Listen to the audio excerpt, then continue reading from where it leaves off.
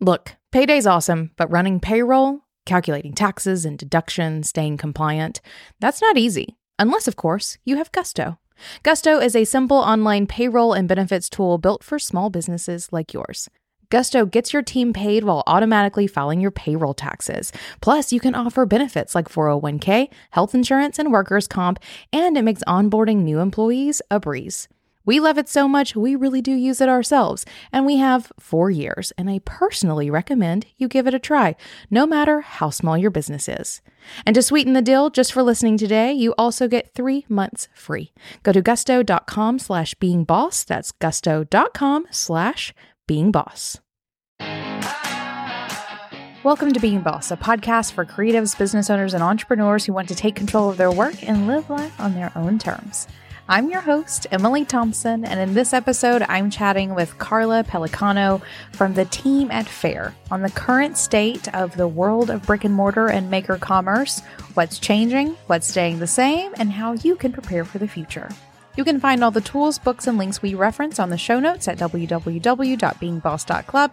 And if you like this episode, be sure to subscribe to the show and share us with a friend.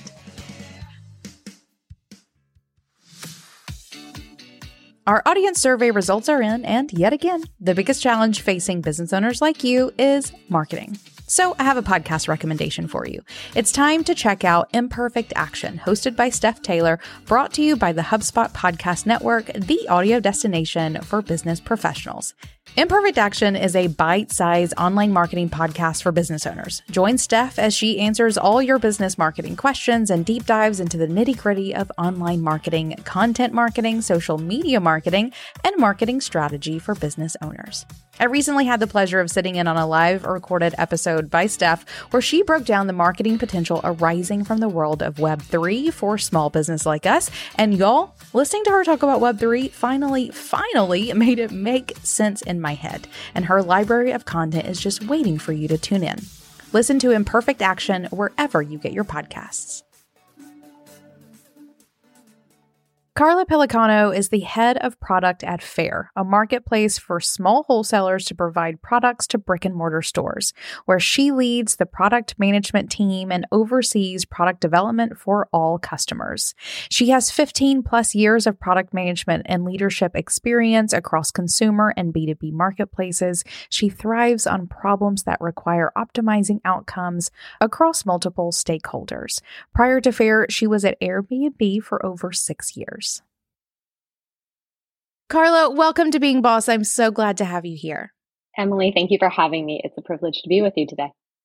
Perfect. I'm so excited to be chatting with someone from Faire. I was just telling you that I have been a user of Faire for several years, both on the wholesale side. So at Almanac Supply Co., my retail business, we do have a wholesale arm where we make and sell candles and some other items as well. We've used Faire for several years to sell our products to other retailers. And then now that we have the retail store, which I opened a little over a year ago, thank you very much. I use Faire as a retailer as well. I actually even buy from lots of bosses through Faire, which is a ton of fun to be able to support this community that we've built here at the podcast through that. So we're carrying Boss Made goods in Almanac Supply Co. It's like a whole beautiful full circle moment. So I'm very familiar with Faire, what it is that you guys do and how it is that you help this community. I would love to hear from you, and so that everyone can know a bit more about Faire, what it is that you do there, and how it is that you found yourself in that space. For sure. Why don't I start with what Faire is, and then I can give you a little bit on the background of how I made a journey over to Faire. So for those of your audience who are not familiar, Faire is an end-to-end wholesale marketplace that allows independent retailers and brands to build and run their businesses. You can think of it as an online trade show or a wholesale version of Etsy, where independent brands on one side and independent retailers are on the other. And these are the retailers that you often find on the main street in your town. And our job is to connect them and make it easier for them to build really valuable relationships.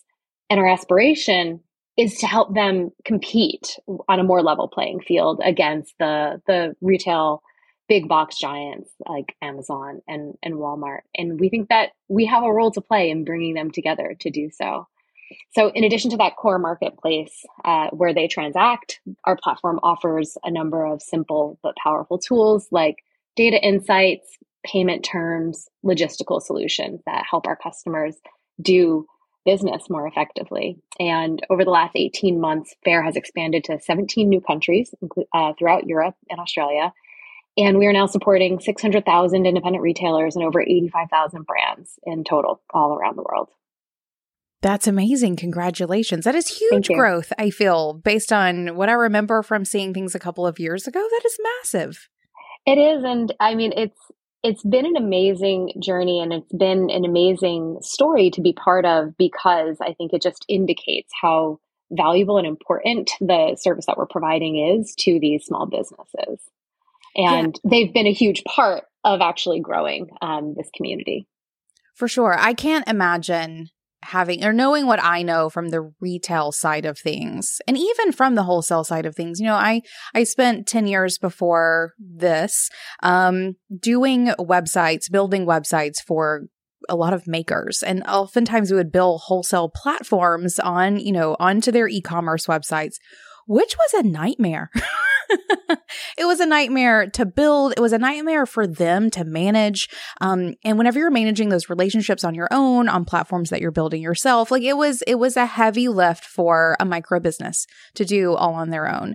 Totally. And once Faire joined the playing field, it was like, finally, there is a way to do this. And now that I'm in the retail space, I even see the other side of it is I can't imagine what it would be like to stock a store in the old model now.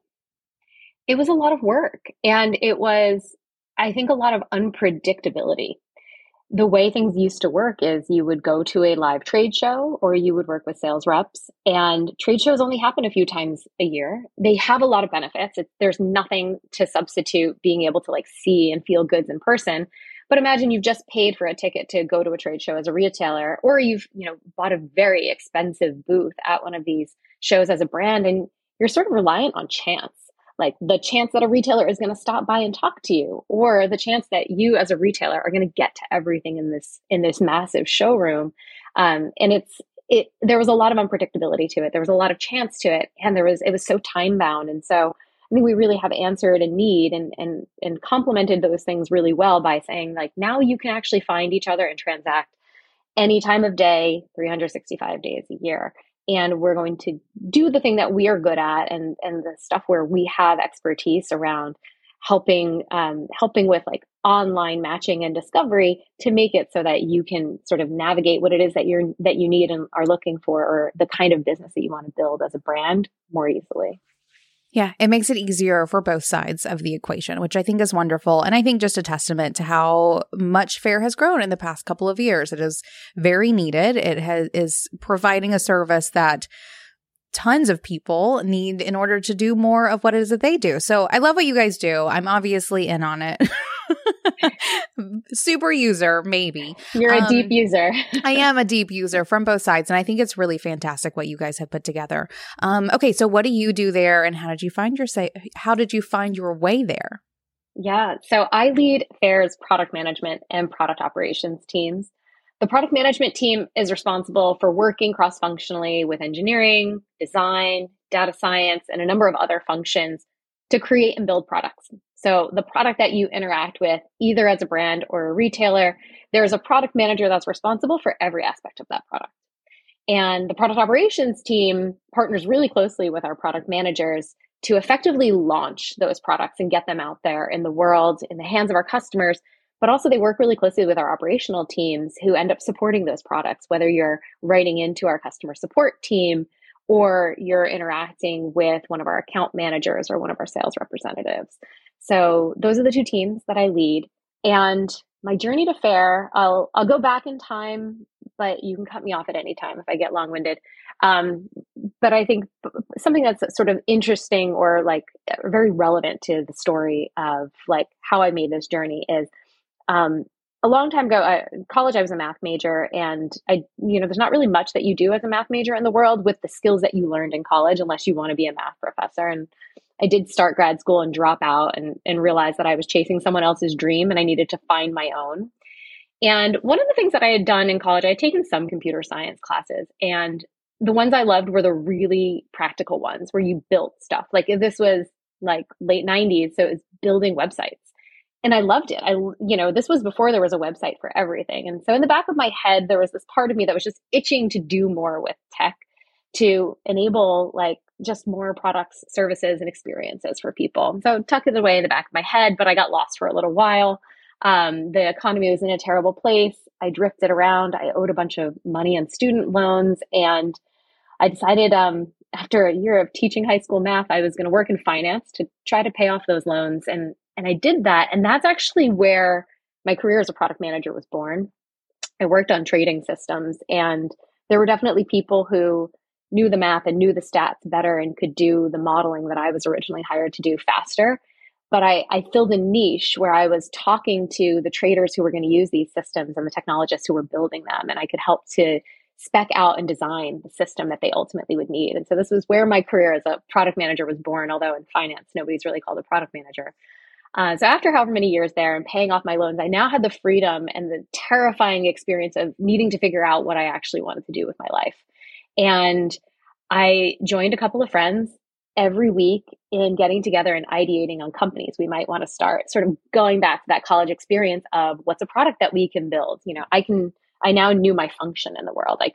I can build technology products. And this was when the iPhone first came out. And so we started thinking about mobile apps and what were all these amazing mobile use cases we could build. And fast forward, I did a startup that was somewhat successful, but not that successful. I ran product there for 3 years. We became a mobile ad tech company, which wasn't something I was passionate about. And I had the fortune to be able to work on things that I was more passionate about at that point in time. So I moved on, started my own company, and we were working on an artificial intelligence personal assistant to schedule meetings. That was really hard. It only went so well. But it landed me in an acqui-hire to Airbnb. And for those in your audience who aren't familiar with what an acqui-hire is, it's basically when a company buys you, but it's really they're looking to acquire talent. So it's really like they gave you a job and they might have given your investor some money as well. So I landed at Airbnb in an acqui-hire in 2014, and that was a huge privilege because I had developed along the way a real sense of respect and admiration for small businesses. When I was originally looking for what kind of a company I wanted to start, I thought it was really weird that Silicon Valley in particular heroizes people who raise like a seed round of $1 million to start a company. And there are all these small business entrepreneurs everywhere who don't do that. They just plunk down their credit card and like go in debt if they have to because they believe in themselves and want to invest in their passion and their desire to work for themselves. And I just have this like deep respect and admiration for the sort of micro entrepreneur, the individual entrepreneur. And I felt like I was going to scratch that itch a lot at Airbnb because Airbnb was all about empowering hospitality entrepreneurs. And I had the opportunity to, again, do what I love and do what I'm good at, which is build online products to empower anybody who had a little space and the inclination to provide hospitality to earn a living. And I think that if you get to earn a living doing something you're passionate about in the world, that's a huge privilege. And so I just felt deeply satisfied working on that. So I spent 6 years at Airbnb. Honestly, I thought I was going to be stuck there because I loved the mission so much. I thought there's never going to be another company I can go work for where I'm going to love the mission as much as the one that I love. And I also got an opportunity to work on a lot of subject areas that I found really intellectually challenging. I led a team called Marketplace Dynamics, which worked on pricing, commission structure, cancellation policies. My teams were responsible for cancellations during COVID, which you can imagine was a pretty wild experience. And then I met Max Rhodes, our CEO, at the end of 2019. And when he started talking about what FAIR is doing in the world, I was immediately taken with the mission. And I realized that there might be another company I could work for out there. And fast forward a year, I ended up joining FAIR as its head of product. And what really drew me to FAIR, as I've mentioned now, is, again, this same unique opportunity to do something that I love doing and to build for small businesses and to really build a platform that allows for people with a passion, people with a talent to be more successful and in particular to stay in business, to thrive and to compete against, a type of consolidation that I'm not excited to see take over the commerce world. Yeah.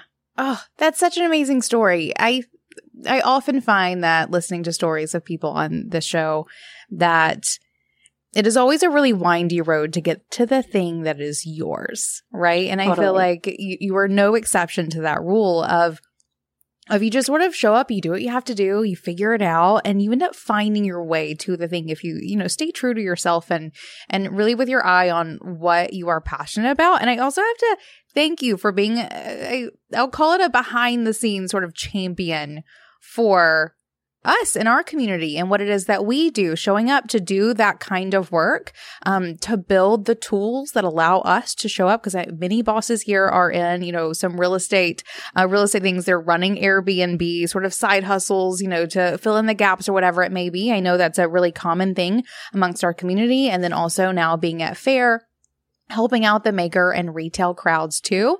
You really are like the woman behind the scenes, sort of helping make all of this happen for us. So thank you. I mean, you don't need to thank me. I feel lucky. I feel lucky to work on something that I believe in. And again, I think that those of us who can do that are really fortunate in this world. Yeah. And I guess maybe to comment on the other thing that you just said about the windy road, I listened to one of your other podcasts where you and I forget who you were talking with. We're really talking about there's just not a direct path. And I'm a huge believer in that. And my first 10 years of career, I felt so tortured. Like I was not doing what I wanted to be doing. And every moment of that time, I felt like I should be doing something else. And I didn't appreciate that it was part of the journey, and the journey is so important. And I have just a tremendous respect at this point for how each moment of your career, of your life, is just an opportunity that, to the extent that you can kind of relax and sink into it and get what you need out of it, I think you can enjoy the journey and the unfolding, and even more learning and opportunity sort of presents itself to you. So the number one advice I give to people is to just not get so crazy about optimizing each moment of your professional career. It's longer than you think it will be, and it's going to be far less direct than you wish it will be. Absolutely. Great lesson. I agree with all of those things. Think of a time when you felt disconnected from work. Maybe an important email got sent to spam, only for you to find it when it was way too late. Maybe a partner or a team member took an action based on old information when an update could have saved so much time and effort. Or maybe you finally went on vacation and came back to customer complaints. Being disconnected has a steep cost. If your teams and systems aren't talking to each other, it's impossible to see the full picture, to take the right actions. And do you know who pays the steepest price? It's not you. It's your customer. With all of your teams on the same page and all of your data in one place, HubSpot can transform your everyday conversations, strategic decision-making sessions, and everything in between into moments customers feel good about. And with a lovingly crafted suite of tools, you can seamlessly connect your team so everyone has access to the same data and you're able to focus on what really matters, your customers. Learn how HubSpot can help your business grow better at HubSpot.com. All right, I'm really excited to dive into kind of the world of retail and product and sort of pull out some of the insights that you've gained over the past couple of years, because I do think you have an incredibly unique view of sort of the economy of this space and what's happening and the trends and all of those things. So I'm really excited to dive into those things with you, because I think we can all agree that really with the rise of the tech world, entrepreneurship, being a maker, like a micro maker business, and retail doesn't look like it looked like 10 years ago, let alone 20 or 30 years ago. But also, that's not very much time in the grand scheme. Whenever I think about the timeline of, being a merchant, for example, we're looking at the past 4 seconds, maybe, when everything has totally flipped. So maybe let's even just keep it kind of open-ended on that at the moment. What are your thoughts around that from your perspective of how much things have changed, and maybe what some of the biggest changes you see happening from where you sit? I think that's a really astute observation, is just how much change has happened in such a small period of time. I think the last 20 years in particular, in terms of everything moving online to start, and then the rise of mobile, then the rise of social.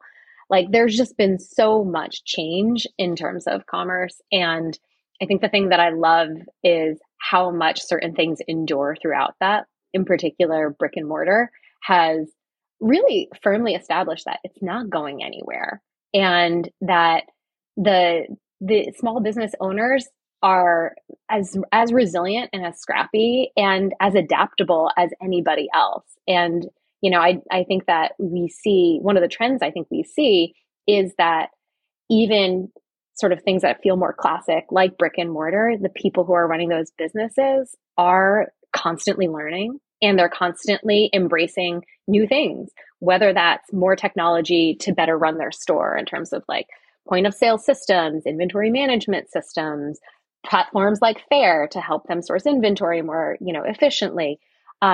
Social in terms of how they're actually going to be reaching customers and getting establishing their brand and getting it out there. So I'd say one of the amazing observations or trends that I've seen is that just people love learning and people embrace new, and people have rolled with all the change that we've seen. And that I think there's a huge amount of opportunity to continue building technology and products that are going to enable businesses to continue to thrive and be more successful. So that's sort of a meta point around it, which is that people are excited, adaptable, learning.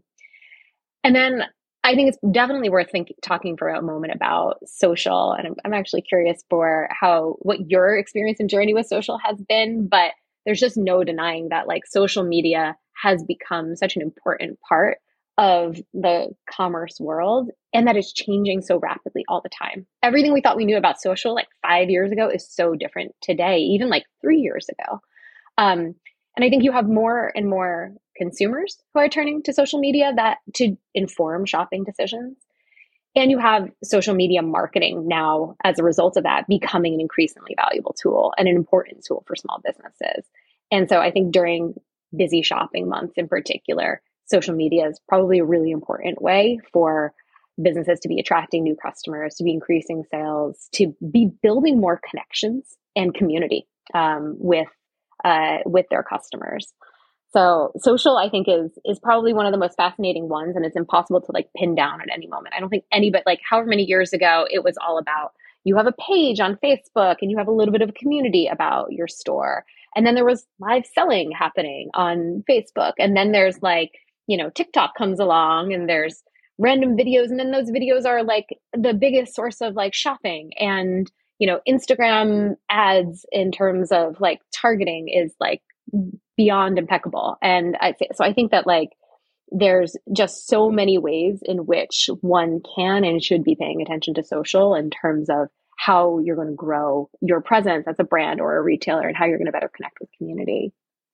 Yeah, I agree with all those points. I want to go back to what you were saying with brick and mortar being this sort of like classic way of doing business, because I have a viewpoint from both sides. Like I have Being Boss, we have an online community on almost online only. We do some things offline or IRL, as we'll call it. I see both what happens when you have an online only business and then when you have a very traditional brick and mortar, we're literally making our own candles in house. Like it is like very hands-on, very in it. And very traditional. So I see the world of business and how things are shifting and changing through both of those lenses in a way that blows my mind every time I like sit down to look at my numbers or, think about the next strategy, whatever it may be, because they are completely different worlds. And one of the things that I love most about Almanac is that there are so many elements of that classicness that aren't going to change, right? Like they are like foot traffic, important. Always going to be important, always will be important. Like there are things that just don't shift and change, and they've been that way for literally thousands of years in some cases, which I love. Whereas at Being Boss, we are writing a new playbook every 6 weeks, more or less. I feel like we are constantly showing up and needing to reinvent the wheel because the strategy that was working last time isn't working this time, all these things. So there is this expectedness that I have in Almanac and that brick and mortar aspect, or even just retail, because I even think to some level, like retail online also has a little bit more stickiness to it than, just purely informational service-based business that I really love at Almanac. So that is something that I definitely see and feel and I love, and I think makes for a really less stressful way of doing business. I'll call it, Yeah. I think, compared to a lot of our audience. And then I also want to touch base on, what was the second point you were making? Well, one more thing just to add on that before we move off of it, there's another important thing which is I've come to respect the things you don't want to change with tech. Like there are certain things that you want to try to enhance or augment, but I would never want to show up with the hubris of telling a retailer, you need to buy these products. And I would love to give you information about things that we see that are selling well, but I'm not going to have the audacity to say, I know your customer necessarily better than you do. And that I know exactly where you are in the world and the kind of foot traffic and just sort of all the nuance that you can pick up on that I'm just not going to be able to from where I sit. And so we think about our role as where are the places where we do replace things? Where are the places where we try to amplify and be a great support and be able to just accelerate or make easier certain things that free people up for doing what, honestly can't be replaced. And I think like customer service and talking to your customers about products and about your products, but the other products that you sell, I want to be able to, free you up for that, but I also don't want to replace the things that you love about running a shop or running a brand. Yeah. Yes. And that hits on the second thing you were talking about of this idea of augmenting what works with what's new. You threw in social media, and that's something we're obviously talking about. It's like everyone's favorite topic all the time is social media. In our community, especially, everyone wants to know what's working, what's not working, all of those things. And I do think that brick and mortar business owners do have, there is like a special bit of resilience, and it has to include also this willing to learn the next thing and augment what works and what has worked for, so many years with where we're moving into, because we are moving into we're in it, a completely different era of commerce. And I love that's one of the things that you guys do at Faire, but it's also one of the things that, we're all looking at and going, okay, we have to accept that social media is a thing. We have to accept that there are POS systems that can make everything so much easier. Like there's just things that are no-brainers that you have to get into, and that resistance to change is not a place for our realm of business owner to play in if they want to stay around very long. Totally. And I'll say, I've worked in tech for 20 years, and it's a place where I feel very comfortable. The progress in social media is dizzying to me. Yeah. And I can only imagine and in some ways, this is my trade. This is my work. I need to be up on these various technologies and figuring out how we incorporate them into the products and services we build for small business owners, where this is like part of how you do business, but it's not your core business. I can only imagine how it feels. And so it makes us want to work harder to make sure that we're providing the right simplification or integration that allows you to use these tools more effectively for your purposes. Yeah, I will say one of the things that, we've gone into, because it's easy with social media. We won't spend the entire time talking about social media, but just to sort of bring us back to this sort of interesting juxtaposition between old and new is I'm not a huge user of social media, surprisingly, maybe to some people. But I obviously know that there's a place for it in the businesses that I run, and we use it. But we also have found ourselves going back to a lot of those like old school air quotes methods of flyers and postcards and bags. And I'm looking at like billboard campaigns and these sorts of things, because whenever you can really pair the two, one of the problems that I see with social media often is that it's so, again, air quotes, easy, is that it's the only thing people do. But I love pairing it with these old methods that are tried and true and still definitely work and are a great pairing to those things. It is that balance of what has worked and what is old and like tried and true, and the new things that are also working, and pairing them together, that I think is something we all need to embrace moving forward. Totally. I think that also hits on something that I often say about product development, which is that you have to get off. You have to leave your desk. You can't do only the things that you can just sit here and get done from your computer. That's not how you meet people in the world. And I think that there's been a ton, and we've seen this obviously with the rise of Facebook and Google, we've seen overemphasis on advertising, like online advertising as the solution for everything, as the solution for all of your customer acquisition needs. And it's partly because it doesn't require you to leave your desk. But I do think that there's a whole lot of room to be creative and to figure out how you make offline and online meet more effectively. And you know this obviously because you have a brick and mortar presence, and a physical presence is one of those ways. Yeah. Oh, that's such a great parallel there, because that is something that we see often. And you're right. Getting up from your desk, walking away from your phone, going out into the world. I mean, those are really the kinds of connections we're all here to build anyway. We just sort of get lost in the scrolling that is so easily available to us. Okay, so this juxtaposition of old and new, online, offline, all of these things. How does FAIR fit into this? What are you guys doing to either bridge a gap or fill a hole or, augment, like, what are you guys doing in this space? So I think we thought a lot about how we are going to bridge offline and online in particular when we first started, because we knew that there were a lot of valuable things that people were getting out of going to trade shows or talking to their sales reps that were not going to be easily replicable just via a website. And so we thought a lot about what kinds of services and value propositions we needed to be able to layer in to make it work. So one of the things that you're probably familiar with is that FAIR offers free returns on opening orders the first time that you're ordering from a brand. And we recognize that there's a leap of faith involved in deciding that, like, I'm going to order not just one or two, but like some order minimum number of this product to sell in my store. What if it doesn't sell? My discovery budget is blown. What if the product arrives and it doesn't meet my standards of quality? Obviously we do a lot to vet the quality on the platform, and we hope all our products meet your standard of quality. But what if it isn't the right product for your store and for your customers, and you didn't have the opportunity to see it in person? So we provide free returns on those opening orders because we know it's really valuable in general, but also because it's an important part of being able to move from the offline experience to the online one. And that's something that we invested a lot of time and money, frankly, into getting right, because it can be really expensive to take a whole bunch of returns back on products that don't sell. And we had a commitment because we believed this was going to be a really important part of bridging that sort of online to offline.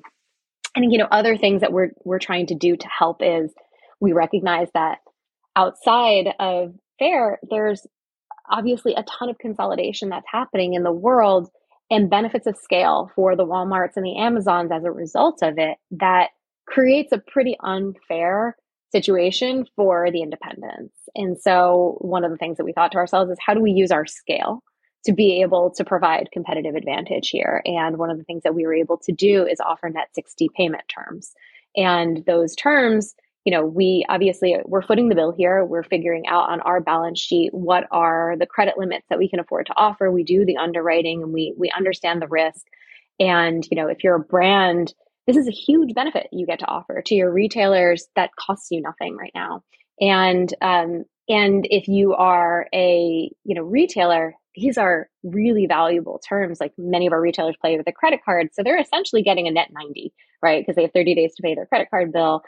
And that means they can sell a lot of product before they ever have to pay for it. And more than anybody, that type of cash flow is really valuable. And this is just another example where we're using our scale, we're using our ability to create this tech to be able to offer what we think is an important value proposition for, I guess, in this way, it's like a little bit competing against, the benefits of scale and consolidation that the independents will never have, right? By nature of being independent, that's not how you're going to look to have an advantage. But so we think a lot about where can we use our scale and actually make that your scale. So how do we say that, like, you're just one independent retailer, but actually you're part of a community of 600,000, and a community of 600,000 has a lot of power and has a lot of benefits of scale. And we do that, through a number of other things too, like the data and the analytics that we provide and the trends that we provide on our website and on our blog. Those are informed by this much larger community. So you might be one independent brand and not understanding, necessarily what is trending at any given time. And we're able to provide those additional insights because we have obviously a much larger community that we are representing. So I'd say those are some of the things. And I'm trying to think if there are a couple of other ones. Those are probably the main ones that come to mind. I love it. And as someone who uses it, I feel the benefits of those things. And I love that you put it in those words, because I just, I see them. I'm like, okay, features, they're trying to get me over competitors. I love that. But hearing it be such a thoughtful process as to how it is that you can help us compete, and how it is that we can take advantage of that skill, and how it is that, even the returns, a sort of online, offline balance of, if we're not there at a trade show, touching, feeling it, talking to the person, we are taking a leap on a new brand or a new product or whatever. Hearing the thought process behind that, it makes a lot of sense. It makes me feel great about using them, because I see why they're there and how they are going to be helpful. And those returns in particular are also so important to our brands. We want our brands to get discovered by more retailers. And so we know that there's like, how do we remove the friction for allowing for more of those relationships to be developed? Is anyone else eyeballs deep in the return of travel, conferences, retreats, meetups, which means receipts? I'll be honest, I'd gotten used to not having my wallet overflowing with wads of flimsy paper that I just had to save. Luckily, that's not how we have to live anymore. Not me or you, thanks to FreshBooks Cloud Accounting. In fact, organizing your expenses has never been easier. Take photos of receipts with your phone using the FreshBooks mobile app, and then throw the receipt away. You can even do one better by applying receipts directly to clients or invoices when you need. Travel lighter and still do your job. What more can a boss ask for? Try FreshBooks free for 30 days, no credit card required. Go to freshbooks.com/beingboss to get started today. I would love to hear about, you talked about, our big brother competitors out there. I feel like there has to be some sort of drive there that has fed into not only you being a part of FAIR, but also FAIR just existing. What is the importance that you feel in this economy, in the economy of the brick and mortar, of the small makers, et cetera, that really feeds into both you and FAIR? Yeah, I think I think these are shared values. But I'll say these are my own values, but I'm pretty sure they're very much shared by FAIR. We believe that the brick and mortar retailer, the independent retailer, provides outsized value in our world.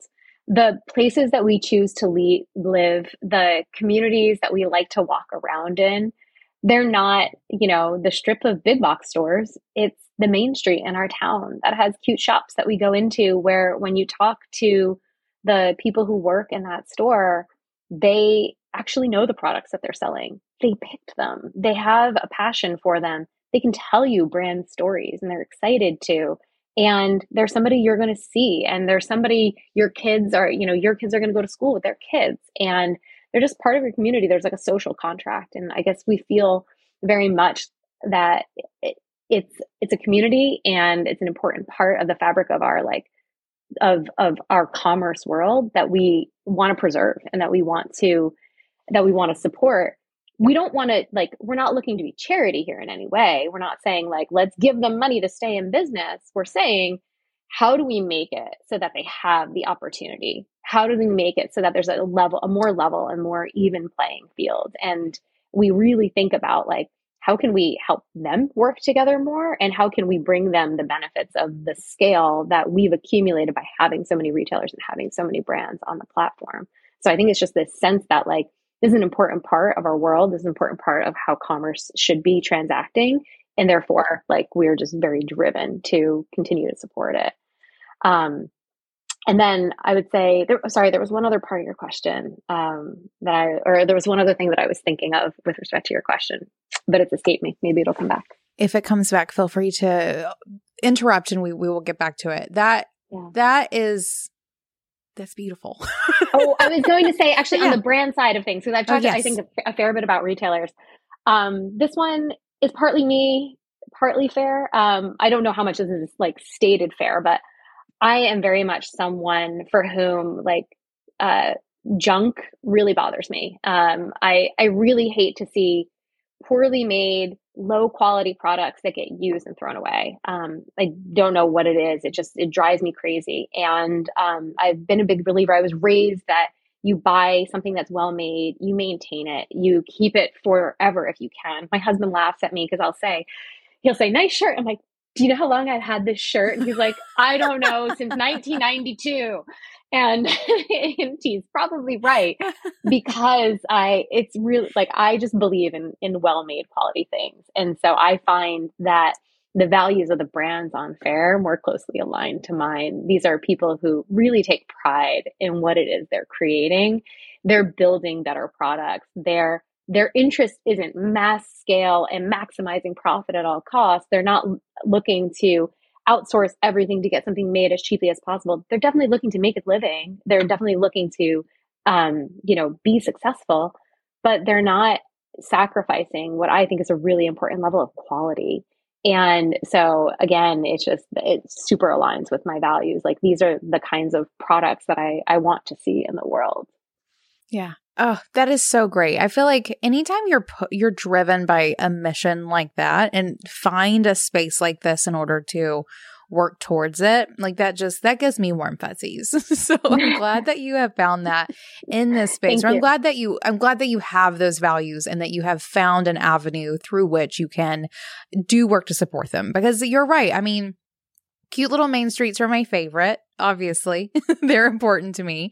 Right. And I know that the majority of our audience either prefers those kinds of places too, or are active participants in them in some capacity or another, either as a store owner or as a maker who's supplying them. They are the economy that drive our audience in a lot of ways. So I'm glad to hear that, that you hold that. I feel like you may have answer at least some of this question, but we talked about some of the changes that we've seen in this sort of retail and maker business economy. What have you found has just stayed the same? That's a really good question. What has stayed the same?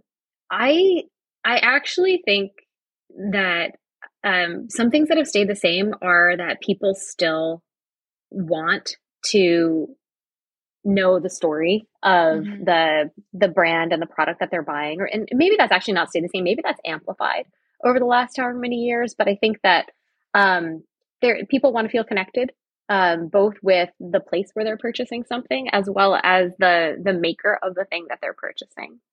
I would say,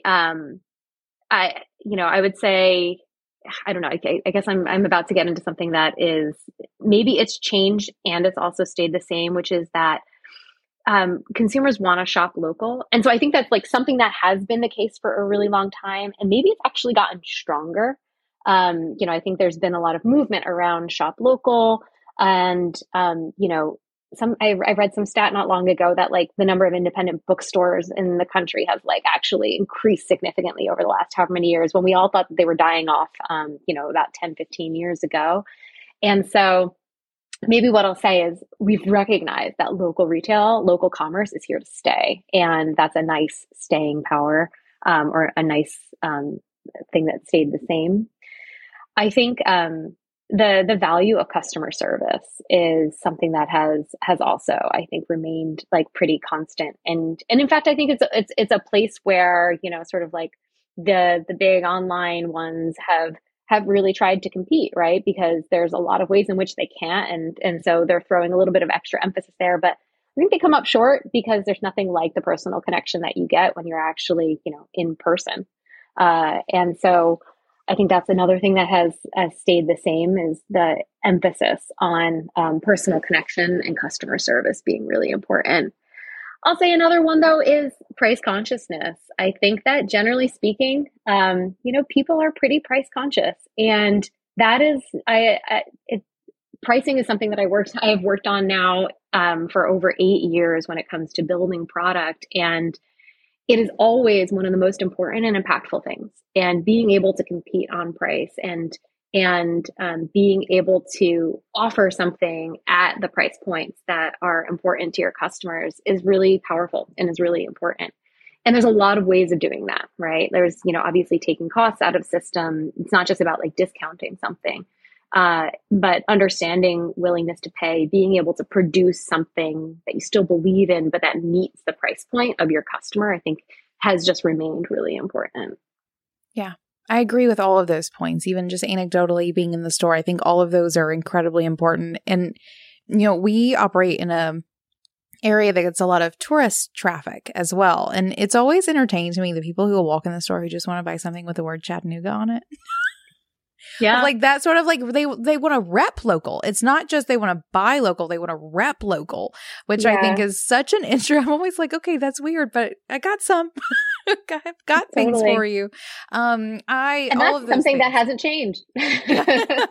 Right? All of those things resonate with me for sure, just from things that I've seen in the store. And I think it's one of those things that will also, they haven't changed or, have been amplified, but I think it is what gives us the staying power to keep doing the thing. And in spite of our, big box competitors. Before we wrap up, because I think we are sort of getting to the end of it, I feel like since I have you here, all this experience and data crunching and building the things, I would love to like look into the future of like what you see coming in the world of product and retail, especially in this mom and pop sort of vibe of what we're talking about here. What do you see coming in this little piece of the economy? You mean in terms of this segment that we've been talking about? Do you mean with respect? Okay. Like you're not looking to me to provide macroeconomic guidance. No. Okay, definitely not. Great. Good. I won't be at all, I won't at all have the hubris to think that like I can predict what's coming in social because I just can't. And as we've already discussed, it changes so quickly. But I would say what's coming is more change, and it is something that people should be looking at. It's a place where most businesses always pay attention to what people in their 20s are doing, because people in their 20s are going to be their customer of, like, they're going to be their most valuable customer in 10 years from now. And understanding the differences in how they are getting information or just going about their daily lives ends up being really important. So I think it's, without directly answering your question, I think paying attention to the trends and the things that are really speaking to younger people today is going to be really important.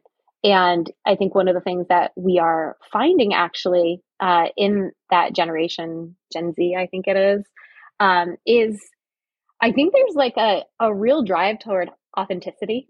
And I think that aligns actually really well with a lot of your audience and the things that we've been discussing here.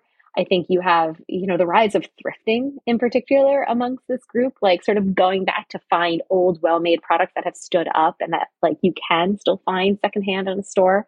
They're definitely embracing social, and they're embracing it in very different ways. And so I think that's important to understand and know, because they're the indicator of sort of how things are going to shift over time.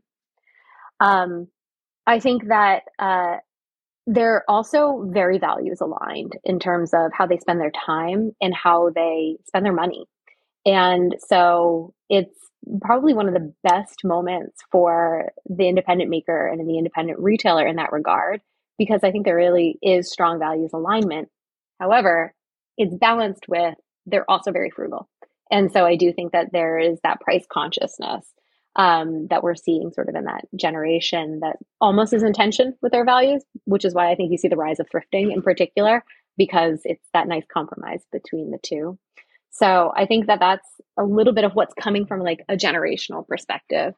I think in terms of what's coming in terms of the industry and the businesses that we've been talking about is we're going to see more technology. And I think that hopefully what we'll see are sort of more holistic solutions. And obviously from the perspective that I have, we're thinking about that all the time. We're thinking about how we can be more of a comprehensive solution to our brands and our retailers, because we have the benefit of deeply understanding the type of business that they're doing together, which gives us data that understands, where trends are moving and where, how demand is changing over time. We understand the things that impact success on either side. We start to understand, sell through of our retailers based on like the things that they are reordering.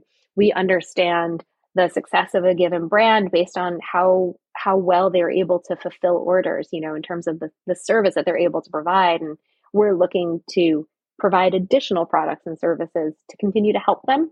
Like, how do we help brands more successfully, fulfill orders with great customer service for retail, so that they can, continue to have success and reorders?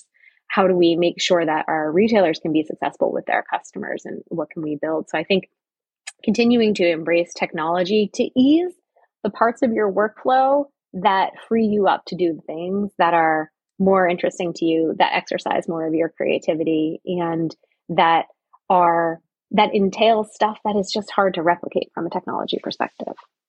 Yeah. I mean, that is the point of technology, right? To free us up to do all the things we'd much rather be doing. I love all of that. And I feel very resonant with everything that you just said, even from my perspective. And it's interesting hearing a lot of that come from you, because I probably haven't really put them in line in those ways. I do want to go back to this Gen Z thing, because for, the audience, you may not having the retail store. I actually now employ a lot of 20-year-olds to work my store, which has been a trip in itself for sure. Did I get them wrong? No, you got them spot on. Okay. Totally spot on. And one of the things that I want to share, which I have found maybe kind of crazy, maybe not. I will say, you said authenticity is one of the things that they value very much, but I also want to add transparency to this. They want to know exactly what is in, this thing that you're selling them, where all the pieces came from. They want to know who made it. Like, they want to know. They need transparency in order to have the trust to do things. So authenticity, absolutely, but also transparency. And one of the interesting things that I've found amongst our retail staff is that 20-year-olds do not want to be, or they are not on Facebook or Instagram at all. Like, they are not on Instagram. Everyone think about that. If your goal is to start chatting up the 20-year-olds and your nose is in Instagram all the time, you are not chatting up the 20-year-olds. They're not there. They're on Snapchat and TikTok. Or Be Real, and I don't know, there's a few others. Yeah. There are, which I think, in our age group, like, if you're probably on Instagram, maybe on Facebook, but the next generation of buyers hate Facebook. Hate Facebook and what they're doing and what they have done, which I think is really interesting. Whenever I heard that, I was like, okay, noted, or y'all literally aren't even on it. And I love that for them. I do too. Right? Okay. So maybe one last question from you. One last sort of big question, then I have a couple follow-ups. Where and how can small makers and retailers make the most of the current environment and into the new year?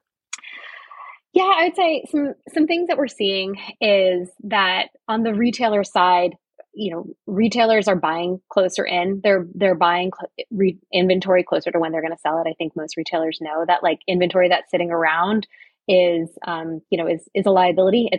And it's preventing you from discovering new product. And so we're seeing more trends there. And again, we offer, free returns on opening orders to try to take some of that risk out of that. So it's sort of one thing that we're seeing on the retailer side of things. And I think it's really important to set those expectations carefully with retailers, because if you miss and you don't deliver, then you're not going to get that repeat sale. You're probably going to get dinged when it comes to a review, and it's going to really hurt your future ordering. So, try to get those fulfillment times down and be honest about what you are going to be able to commit to. I think it's really important. And I think that brings me to the second one, is just being really thoughtful as a brand about what your customer needs are. And, just talking to your customers, understand what those needs and trends are, and be able to more accurately predict when you're going to need inventory. Obviously, the last couple of years have been really hard for brands when it comes to supply chain issues and shipping challenges. And again, it's another place that we're trying to help with, provide data and trends on what's selling and, where we see demand really spiking and what ordering ends up looking like, so that you have at least a little bit more information to be able to prepare as a brand. But, just being really in touch with your customer and understanding what is needed, when, et cetera. And I think another thing that's sort of really important for brands, and we've been talking about it, is diversify in the ways that make sense for you, diversify your sales channels. And so, this is something we didn't actually talk about specifically, but over the last like 10, 15 years, I think we've seen the rise of omnichannel, where you have, you are basically finding your direct to consumer presence, you're finding, your brick and mortar store. And, what we saw in, the early teens, I guess, was this rise of direct to consumer and it being really hard to like develop individual relationships with customers and people moving and realizing that wholesale is a really good opportunity if you are looking to scale. And so I think getting started on Faire and really, being able to like dip your toes into wholesale without having to go to an expensive trade show, I think is a really good option as well. Perfect. Awesome. I agree with all of those things from this side of things. I don't think I have anything to add. Mostly just keep on keeping on, because what we are doing is super important. What you're doing is super important. And like I said, it is nothing but a privilege for us to be working to continue to support your and your community's ongoing success. Well, I very much so appreciate it, for sure. And Carla, thank you so much for coming to chat with me. This has been an absolute treat. If folks want to get in touch with you or maybe just find Faire, how can they do those things? Check out Faire, www.faire.com. It's the French word to make or to do.